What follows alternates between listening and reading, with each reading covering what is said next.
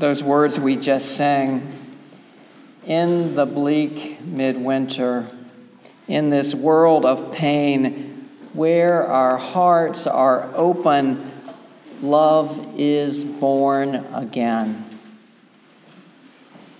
They're new words, a new verse added to Christina Rossetti's poem about the birth of Jesus. And they are true words, aren't they? In this world of pain, in this world that we all live in, the way of more love, the way for more love to come in and heal the hurt and the brokenness, the only way that I know for love to be born is to open your heart as wide as you can, to be open to the sorrow and the joy. As the kids say these days, to feel all the feels. This Sunday, I want to help you get ready for Christmas. People are asking you that, right? Are you ready for Christmas? People keep saying that. What do you think it means? Probably something like, have you done all your shopping? Or have you done all the decorating or the cooking? I worry that it might mean, are you sufficiently stressed out so that Christmas can come and then you can finally collapse in exhaustion?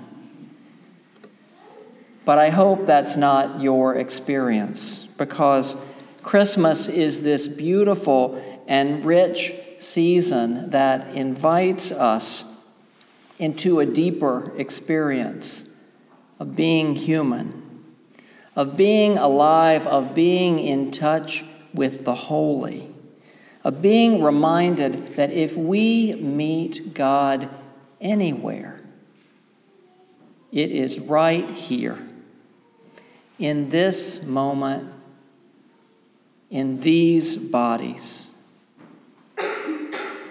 And I need this, and I expect you do too. Now, do you think when anybody asks, are you ready for Christmas, do they ever mean, have you done the spiritual and theological work to prepare yourself? Probably not. But they should, because this is what it's all about. The Incarnation, God with us. As one of my favorite carols puts it, goodwill henceforth from heaven to earth, begin and never cease. When the moment comes, maybe when you're in church on Christmas Eve and candlelight is slowly moving across the darkened sanctuary and we're about to sing Silent Night, you want to be fully present to that moment, don't you? You want to have a deep and profound experience of the beauty and power and mystery of that moment. You don't want to find yourself asking in that moment, what does it all mean? And am I down with it?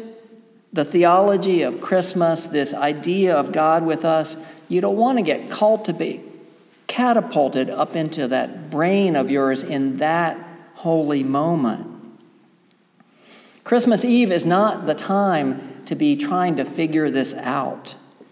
It's the time to be open to the wonder and mystery and the spirit of it all. Right now, this is a good time to reflect on these things.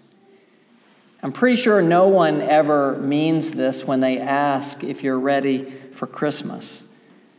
But I dare say that this work of exploring the theology of Christmas is the best way to get ready for this beautifully layered and complicated celebration.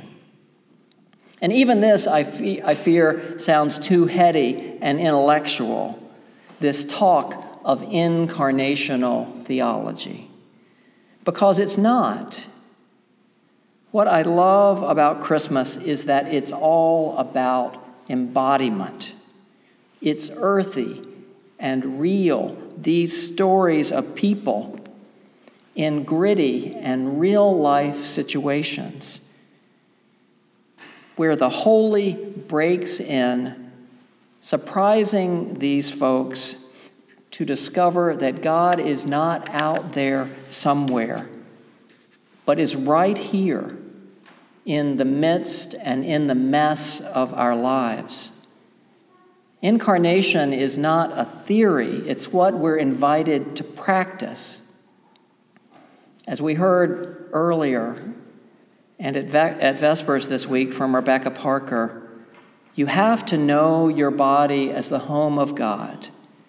And this is the purpose of Christmas. This is the key to the mystery.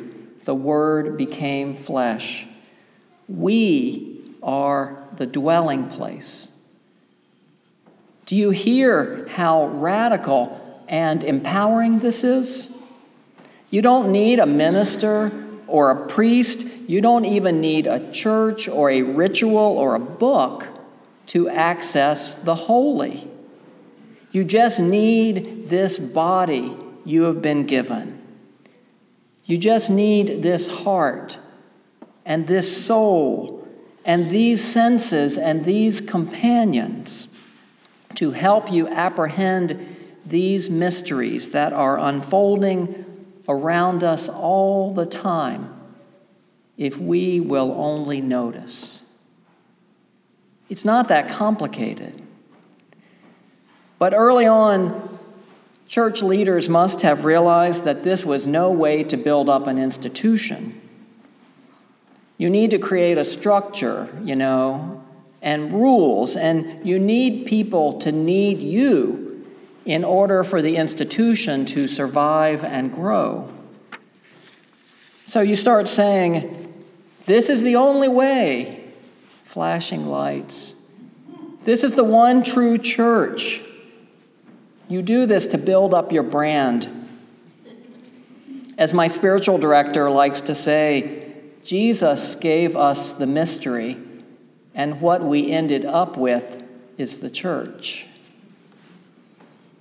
This time of year, people hear again the story of Christmas, of God coming to earth as a baby born to everyday people in an out-of-the-way place, and they naturally wonder, is it true? Is it true? My friend Gary Smith, who was for years the minister at the big UU church in Concord, he says, I believe the answers to this question and questions like it are found more in poetry than in logic, more in the possible than in the actual, more in the right brain than in the left. The Christian Orthodox, the fundamentalists, the biblical literalists, he says, they hold on to the actual. There was a star, they would say. There was a stable. There was a birth. The mother was a virgin. There were angels. It's a package deal. Say yes to all of it and you're in. Say no to any part and you're out. Gary knows that many of us aren't like that we can have more questions than answers. And so he says that this can lead to one of your relatives asking you with a smirk, as they do every year, so do you really celebrate Christmas? And he said to that congregation over in Concord, on the last Christmas before he retired, he told those folks, I want you to be ready this year when your relatives ask, Why, yes, you will say. Incarnation is at the center of our theology. It's who we are. It's the faith that we practice. Tell your skeptical relatives that we embrace the poetry of Christmas, and that Christmas is part and parcel of the notion that God has become flesh. Jesus' flesh for the holiday, but our flesh too. And our flesh is the important part. Your flesh and my flesh. Your body and my body. Your heart and my heart. Your hands and my hands. What we do in our humanity to take the part of a living God in this life we are given. Can you trust this? I hope so, because I know it to be true. I've seen it. One of the best things about being your pastor is that sometimes I get to see you embodying the holy. And I wonder, do you see it too? That you are bearers of light and love, God's hands and feet in the world, and that it is beautiful to behold. On this day when we remember Lynn and mourn her death, aren't we all reminded that we are alive, that we are still here in the flesh? And as Joan Chittister says, the flesh is all we have. It is our glory, it is our power, it is sweet, it is beautiful. It is the clay out of which we shape a better tomorrow. You already know that this being human is no walk in the park. It hurts sometimes. Sometimes it pushes us down to our knees or knocks us flat. This is what I love about Gary Will's words about the dark and risky nature of Christmas. This invitation to enter the story with our whole lives, to see the pain and the loss as holy too, to see our struggles and suffering not as something to be denied or prettied up, but to be owned, because we have earned these scars. They are signs of healing of what has gotten us to where we are. There is nothing in the Christmas narrative to make us turn the manger into a Disneyland scene, he writes. The Gospels tell of a young couple driven out in hiding, of a king plotting murder. Becoming human, he says, is itself a kind of high-wire balancing act. Becoming better humans always involves suffering. Those are the truths of Christmas, yet they are the ones some defenders of Christmas would have us avoid. Why does Christmas lead so easily to despair?